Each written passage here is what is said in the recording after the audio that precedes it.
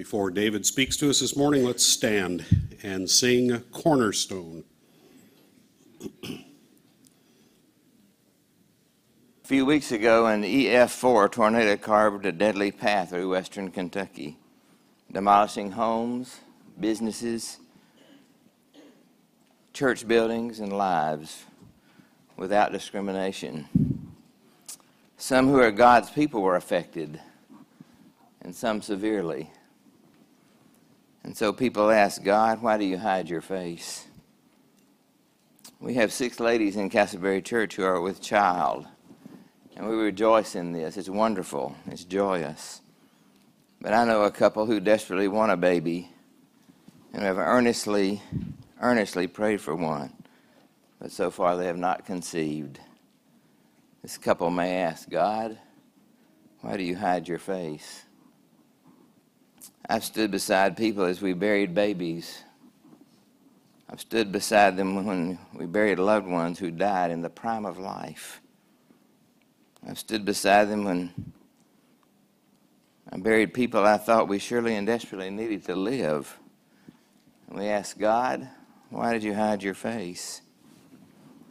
We can multiply similar examples to which we can raise the same question. God, why do you hide your face? This, in fact, is the cry of Psalm 44. I took the words right from the text, and I quoted them verbatim from thousands of years ago, and they are as real and relevant today as ever when they were first penned by the psalmist. And this brings us to our study today of Psalm 44, a completely honest psalm that is at the same time both disturbing and reassuring. Would you open that psalm? And let's read it, get it before us, and think about it seriously and carefully. Psalm 44. O God, we have heard with our ears. Our fathers have told us what deeds you performed in their days, in the days of old. You with your own hand drove out the nations, but them you planted. You afflicted the peoples, but them you set free. For not by their sword did they win the land, nor did their own arm save them, but your right hand and your arm and the light of your face, for you delighted in them. You are my king, O God. Ordain salvation for Jacob. Through you we push down our foes. Through your name we tread down those who rise against us. For not in my bow do I trust, nor can my sword save me, but you have saved us from our foes, and have put to shame those who hate us. In God we have boasted continually, and we will give you thanks to your name forever. Selah. But you have rejected us and disgraced us, and have not gone with our armies. You have made us turn back from the foe, and those who hate us have gotten spoil. You have made us like sheep for slaughter, and have scattered us among the nations. You have sold your people for a trifle, demanding no high price for them. You have made us the taunt of our neighbors, the derision and scorn of those around us. You made us byword among the nations, a laughingstock among the peoples. All day long my disgrace is before me, and shame has covered my face. At the sound of the taunter and reviler, at the sight of the enemies and the avenger, all this has come upon us, though we have not forgotten you, and we have not been false to your covenant. Our heart has not turned back, nor have our steps departed from your ways. Yet you have broken us in the place of jackals and covered us with a shadow of death. If we had forgotten the name of our God, or spread out our hands to a foreign God, would not God discover us? For he knows the secrets of the heart. Yet for your sake we are killed all day long. We are regarded as sheep to be slaughtered. Awake, why are you sleeping, O Lord? Rouse yourself, do not reject us forever. Why do you hide your face? Why do you forget our affliction and oppression? For our soul is bowed down to the dust, and our belly clings to the ground. Rise up, come to our help. Redeem us for the sake of your steadfast love. Well, first, I want us to get the gist of the psalm before us. The psalmist knew Israel's history. He knew what had gone on in the past. And he was living in Israel's present. In the present, there was some kind of defeat, and he knew it. And you'll see he's forthright about God. He's forthright in what he says about God, and he's forthright in talking to God. He knows what God has done, and he has full conviction about what he can do. He's also completely honest in asking questions that all of us ask. Maybe we just ask them to ourselves because we don't want to ask them out loud, but we ask them. God, why did you hide your face? These questions arise in our minds as we watch life unfold around us and before us. And into this conundrum, this paradox, this enigma, the ancient psalmist wrote a psalm that is as current and relevant as ever. I suspect that many, if not most of us, have wondered if God is really in control. Why doesn't he do something? God, why do you hide your face? If this hasn't crossed your mind recently, I'm guessing that it won't be too long before it does. We need this psalm's message. We need this psalm's message. So let's look at it together. The message begins this way, by expressing confidence in God's sovereignty in the past. Verses 1 through 8. Confidence in God's sovereignty in the past. The psalm begins by addressing God, whom they knew because of what their fathers had told them. The fathers told their children what God had done in the past. They had told them about the mighty acts of God, especially the exodus from slavery in Egypt, and translating the nation of Israel from Egypt to the promised land of Canaan. Let me pause to say that here's an important example and precedent for us, for mothers and fathers. We must teach our children as these fathers did. We must teach them and remind them of all that God has done in the past. Someone may scoff at studying an ancient book like the Bible because there are a lot of contemporary books that we ought to study. Think again. In his now famous book called Knowing God, J.I. Packer boldly writes this. Listen. We are cruel to ourselves if we try to live in this world without knowing about the God whose world it is and who runs it.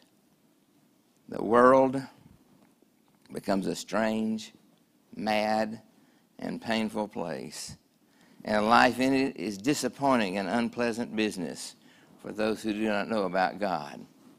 Disregard the study of God, and you sentence yourself to stumble and blunder through life, blindfolded as it were, with no sense of direction and no understanding of what surrounds you. This way you can waste your life and lose your soul. We must know about God, and we must teach our children about God. So back to the psalm. The psalm declares that what they heard and know is that what was done by God's hand, not by their own hand, not by themselves. They didn't transport themselves from slavery to the promised land. No, it was by God's hand, by his arm, by the light of his face, the psalmist says. He was pleased with his people, so he delivered them and transplanted them, while at the same time driving out the nations and afflicting other people. You know, I want to pause again to say that we have a responsibility and a great opportunity sometimes to help the world know and understand as much as we can who God is and what God has done. This is true history. It's true history. It's what really happened. People today are trying to rewrite history to make it be what it was not.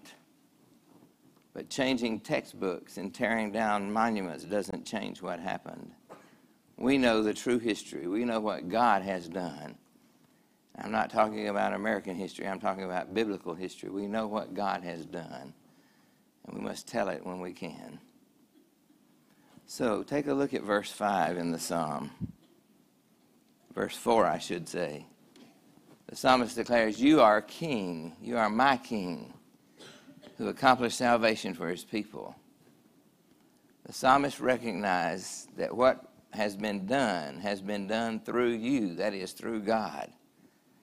Oh God, through you we have knocked down our foes and trampled those who are against us. It's not my bow, it's not my sword that saves us or that I trust. It is God who saves us and shamed our enemies. In God we have boasted. To him we give thanks. And we have much to thank God for regarding our salvation. Think about that. In a nation where we live with smart bombs and all sorts of devices and instruments to operate in the dark and to intercept missiles and protect us, we must not forget who is in control. We must not forget who saves us from our worst enemy. That's God. I want to quote from Paul now. Listen to him in Ephesians 2. "And you were dead in your trespasses and sins in which you once walked, following the course of the world, following the prince of the power of the air, the spirit that's now working in the sons of disobedience, among whom we all once lived in the passions of the flesh, carrying out the desire of the body and the mind, and were by nature children of wrath like the rest of mankind. But God," there's the most significant thing in all the world, "but God, being rich in mercy, because of the great love with which he loved us, even when we were dead in our trespasses, made us alive together with Christ." It's not we ourselves, it's what God has done. So our confidence is not a shot in the dark. God has a record. We can easily trace it and track what he has done through his goodness and greatness, by his power and grace. So before we raise our questions and express our consternation, first we must remember and we must be confident in God's sovereignty in the past. That's where the psalm begins. But after the expression of that confidence, the psalmist jars and maybe even shocks us by what he does next. Verses 9 to 22. He honestly acknowledges the problems of the present. He begins by expressing confidence in what God's done in the past. He's heard it, he's known it, he believes it. But now he honestly acknowledges the problems of the present. If we think this is one of those psalms that just thinks good thoughts and kind of skims over the disparities and the despair of life, we're clearly wrong. The psalmist becomes brutally honest about the present. There is no question about God being in control. He is. He was and he is. But in the present reality, the psalmist sees defeat and retreat and slaughter and plundering. The situation is bad. And he is not reserved in saying so. Sometimes our situation is bad. And we don't have any explanation for it. We have remained faithful, but the situation is still bad. This psalm says, this is key. This psalm says that disaster comes sometimes despite faithfulness. You know, we know bad things happen when God is disregarded. When people break covenant with God, we know bad things happen. But note what the psalmist says at verse 17. He says, "We have not forgotten you. We have not been false to your covenant. Our heart has not turned back, nor have our steps departed from your ways." And so we begin to see a major feature and purpose of this psalm. And we must develop a healthy realization that disaster may come despite faithfulness. Disaster may come despite faithfulness. And we can be forthright about this. This is something we learn from the psalm. The fact of this psalm tells us that we do not have to suppress those kind of thoughts, that we do not have to suppress questions. We can ask hard questions. Is it okay to say to God, "Why do you hide your face? Why don't you do something? We can be honest about this, not in a disrespectful way, but we can be open and pure and searching in a respectful way. The fact is, this is key, the fact is sometimes there is no obvious explanation for our suffering. The psalmist does not offer any explanation. He says this is reality: defeat, retreat, slaughter, plundering. And we've been faithful. We've been righteous. No explanation. You know, we have to take times of blessings and times of barrenness. We have to take times where God seems near and sometimes when he seems far away. We have to take the positives and the growth, but we also have to accept the negatives and stagnation. We don't want the hard times. We don't want the bad times. We don't want to think or talk about them, but they are real, and they surely come. But the psalmist makes the boldest statement of all in verse 22. Take a look at it.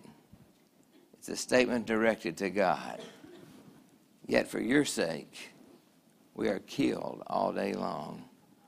We are regarded as sheep to be slaughtered. For your sake, meaning for God's sake. Listen, sometimes God acts for his own sake because he is God and he knows the best and the right thing to do. And he does it without explanation. He is God. It is for his sake. He does it, though sometimes people miss it and sometimes people misunderstand it. He does it because he's God. You know, we typically conclude that bad things happen to us because of what we have done. We feel guilty. We feel like we're being punished. But this psalm says otherwise. Derek Kidner says, and I quote, "This psalm is perhaps the clearest example of a search for some other cause of disaster than guilt and punishment. Sometimes what God does is not connected to our actions. It is for God's sake that he acts." Kidner further writes, "This psalm implies the revolutionary thought that suffering may be a battle scar rather than punishment." So the psalmist expresses confidence in God's sovereignty in the past. And he acknowledges the problems of the present despite his people's faithfulness. He's honest about it. He doesn't make any attempt to explain it or gloss it over. So let's take the psalm as it stands. But he does one more thing that we must notice together to round out our study this morning. He does one more thing.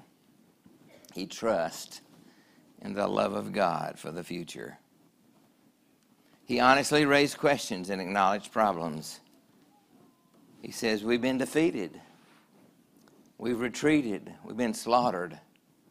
And we were faithful to God the whole time. So he honestly raises questions and acknowledges problems, but God is still in view. That's significant. The psalmist calls on God to act, trusting that God is still a God of love. You might be surprised to learn that Psalm 44, verse 22, is quoted in Romans chapter 8. Romans chapter 8 is that wonderful chapter in which Paul talks about life that comes through the Spirit who indwells us. There's a law of sin and death, but we've been set free from it. And then he goes on to say, if God is for us, who is against us?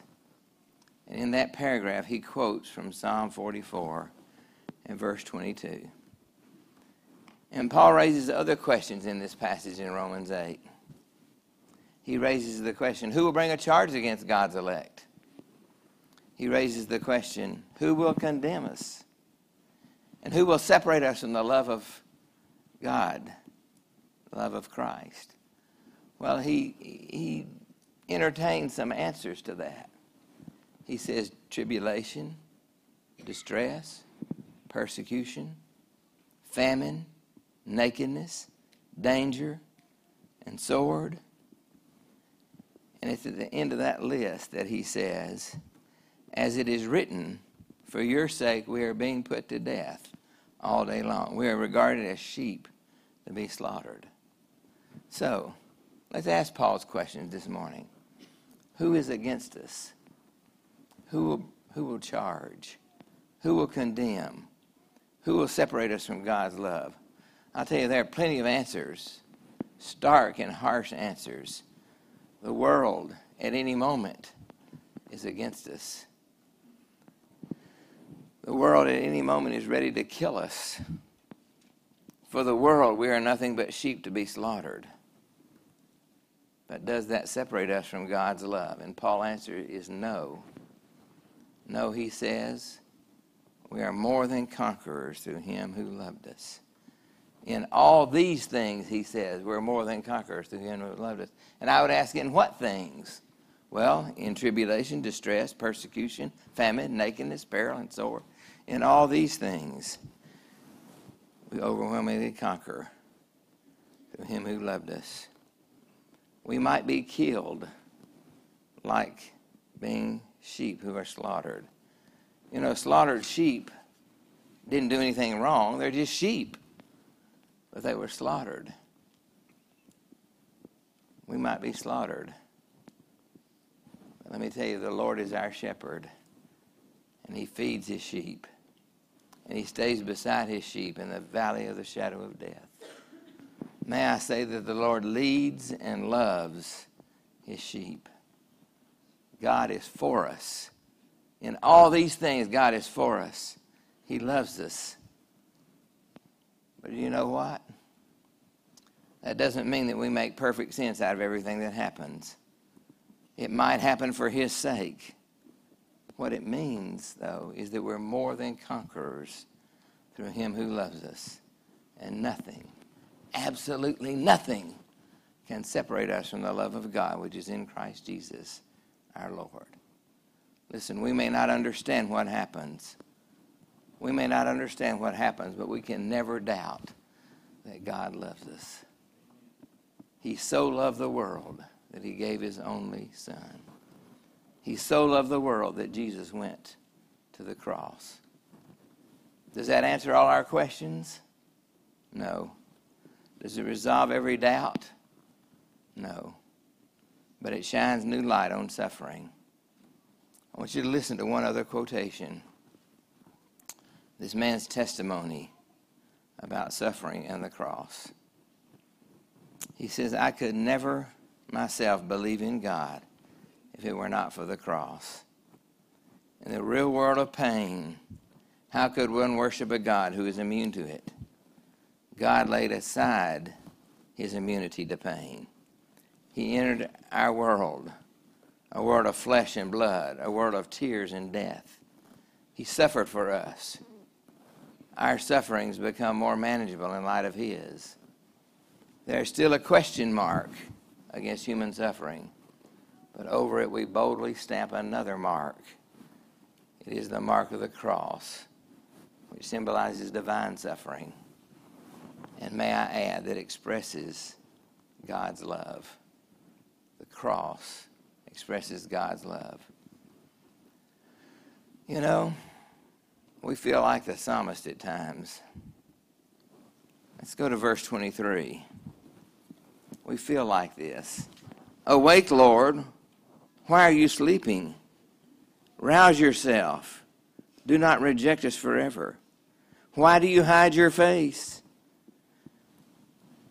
Why do you forget our affliction and oppression? For our soul is bowed down to the dust, and our belly clings to the ground. That's how we feel at times.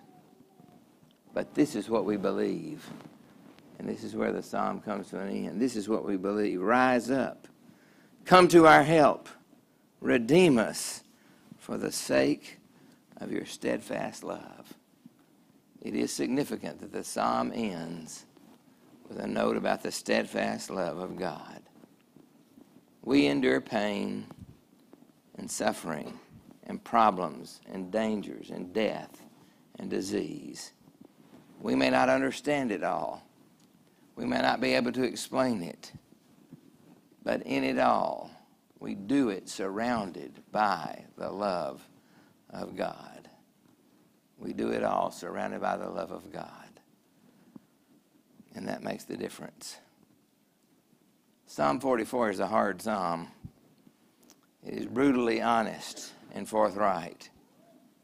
It's one you have to think about. But I'll tell you, it's one we need in this COVID world where we live. It's one we need to remind us that despite what happens, God's people are surrounded on every side by God's love. And we are more than conquerors through him who loved us.